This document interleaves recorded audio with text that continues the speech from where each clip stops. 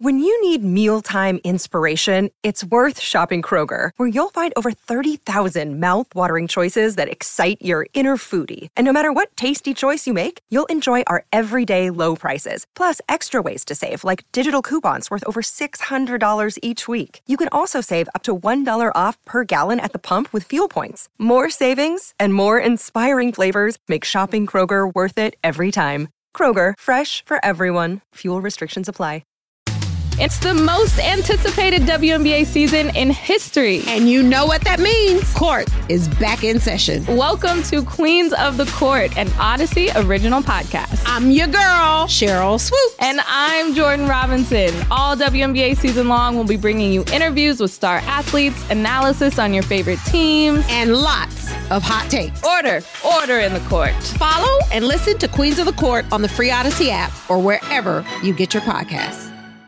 So Luke Getsy was the next big person or decision maker to speak behind the microphone. We wanted to hear what he had to say. Obviously, Luke Getsy, I think he's the guy you want to sit next to on a plane when it's going down because, like, hey, you want some peanuts? You want some ginger ale? Because, we need to buckle a seatbelt. Nothing here. I mean, this is the guy that's going to downplay everything. And I like him. He's a very grounded, I think, assistant football coach, but I'm not surprised that when he talked about Justin Fields mentioning the need to play freer and the need to do this or that, and it could be coaching, however you want to frame it, I'm not surprised that Luke Getsy said there's nothing to see here. Well, no, and I was going to say to your analogy that the plane doesn't even need to be going down to want to sit next to Luke Getsy on that plane because I think he is an engaging guy to talk to. I think he is pretty forthright, direct, and honest. I don't think that he tells a lot of fibs or coaching fibs and conceals a lot of information. I think he's pretty direct with what they're dealing with here. And one of the things they're dealing with is a young quarterback, as we just mentioned a minute ago, like trying to figure this out and trying to figure out who's got his best interests in mind and trying to keep the relationship piece with his coaches, with Matt Eberflus, with Luke Getsy, with Andrew Janocko strong enough so that they can have these very direct conversations in a way that is no one's defensive and it's like, here's what's on the table. Let's sift through it. Let's deal with it. And then let's all try to be solution oriented. I think Luke has been very good for Justin in that regard, in being kind of that level-headed voice that he can lean on when things feel like they're not so level. And now again, like I think that like Luke highlighted many times on Thursday, the strength of their relationship. Well, the next part of this is turning that into production on game days so that everyone can take a deep breath. We mentioned it before. A year ago, they found that little spot where they found a spark, and they redesigned the offense a little bit and they turned Justin loose a little bit in the running game and things freed up so that exhale was able to come. And then that exhale produced a little bit of comfort and confidence. I think that's needed again here, probably in a different way. But I think you hear Luke kind of alluding to that as he talks about where Justin's at in his headspace and in his play on the field. Let's hear a little bit from Luke Getsy. We won't get to all of the audio, but just this comment specifically, because I think as you described well, I mean, this is somebody who I think is grounded and very open about not feeling like anybody's defensive about what was said. And just this is the state of the Bears and the relationship between the offensive coaches and Justin Fields. Hey everyone, this is Brett Boone. Would you know it? I've got a podcast going strong in our 4th year. Tune in as I sit down with my friends, some of the biggest names in sports, media, entertainment, for a lot of fun and in-depth conversations. As you know, baseball's been my life. It's been in the family for a long time, but it's a lot more than that here. It's sort of like taking a ride in a golf cart around a beautiful track. Join me every week for multiple episodes on the Brett Boone Podcast, available on the Odyssey app or wherever you get your podcasts. No, I think that's part of the development part that we're all in the middle of, right? We talk about him getting better every single week, and I think there's so many things that you can reflect on and look at that you see that.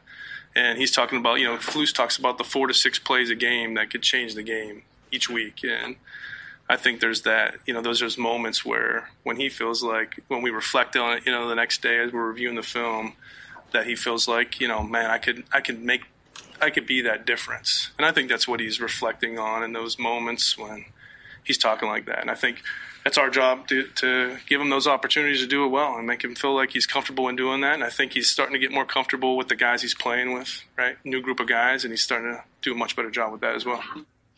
David, so one of the things that Ryan Poles said earlier in the day also that speaks to a lot of the dynamics at play here is that Justin's been successful since the day he stepped on a high school football field. And so when you experience failure to the level that the Bears and Justin are experiencing it right now, it's a new thing, and you don't have a whole lot of background to draw on this is how I got through the last big storm. And I think Luke acknowledges that as well. I asked him a question later on Thursday about how he manages the psyche of a guy who is 24 years old, the face of a charter franchise in the NFL, who's in, a major media market, who's overseeing an 0-2 team that hasn't won in 11 calendar months. And there's a lot of weight and pressure that comes with that. So while you're trying to fill X's and O's and game plan information and strategy into a guy, you also have to understand the human element of this. And that, like Justin is carrying a lot of pressure and a lot of weight right now. And it's never been more evident than it has been this week. And I just think that's something they're going to have to continue to acknowledge and work through, because that is a part of the whole thing.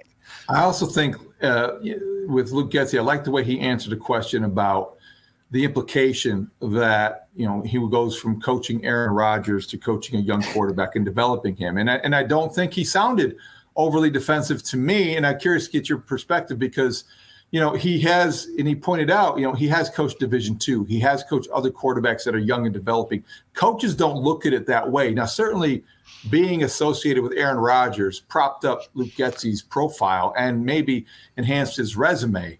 But I don't know that should be held against him. And I think of this idea that he's a lousy coach is just as, I think, invalid as last year, when we were already worried about, some people were already worried about him becoming a head coach and leaving Justin Fields in his midst. I think that there's way too many extremes when you're talking about Luke Getsy, and he explained well about the differences in, maybe the accomplishment levels of the quarterbacks he coaches, but really he adapts to each player's, performance level and potential. And I think that was a good answer to a tough question.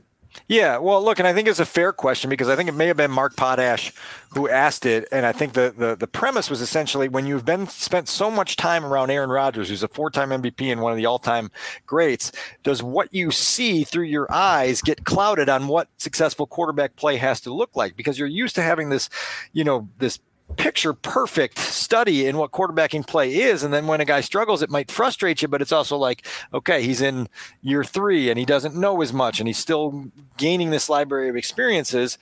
So the question was fair, and to your point, I thought the answer was fair also, and that look, like, this is coaching. You coach everybody a little bit different.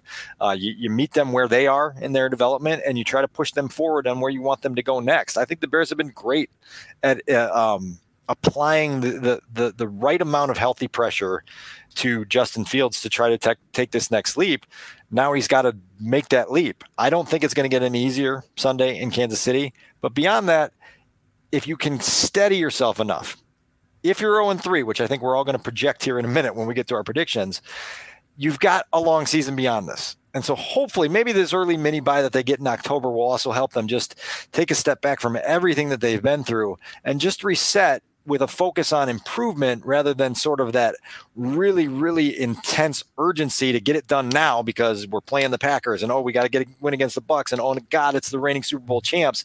It just feels like there's been a lot of, 105-mile-per-hour fastballs coming over the plate. And it's some week here, you got to get like an 88-miler that's right in the sweet spot, and you can just hit for a double and move forward.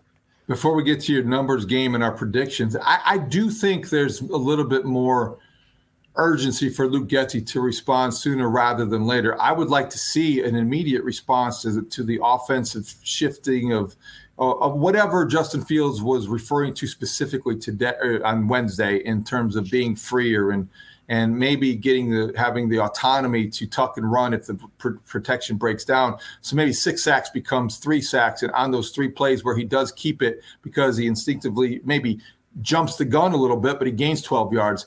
I hope that those are the results of this kind of mini controversy at House Hall this week. I don't know that it will be. I don't know that I could expect to see that, But boy, that would be a welcome sight. Well, sure. And I can't remember if it was Poles or Getsy who said that look, I think it was Poles who said, look, like Justin had to carry us a lot last year, and his special gifts athletically were something that we needed to rely on because of the state of the roster. Well, now the roster is better, and you've got a more complete cast of supporting cast members. And so now you have to strike that balance and learn that healthy balance of, okay, when do I do it myself, and when do I get the ball in the hands of these guys that we've brought in to help and let them do something. And I don't think Justin's there yet, and I think he needs to get there soon, because I think that's one of those things that you've heard in the building for a matter of months now is feed the skill is what Matt Eberflus calls it. You hear players in the locker room. Tyrone Mooney said it earlier this week, like just get the ball to the playmakers and let us be accountable. If we don't make the play, that's on us, but don't feel like you got to do everything yourself. I think that's an important lesson that Justin's got to learn and then apply.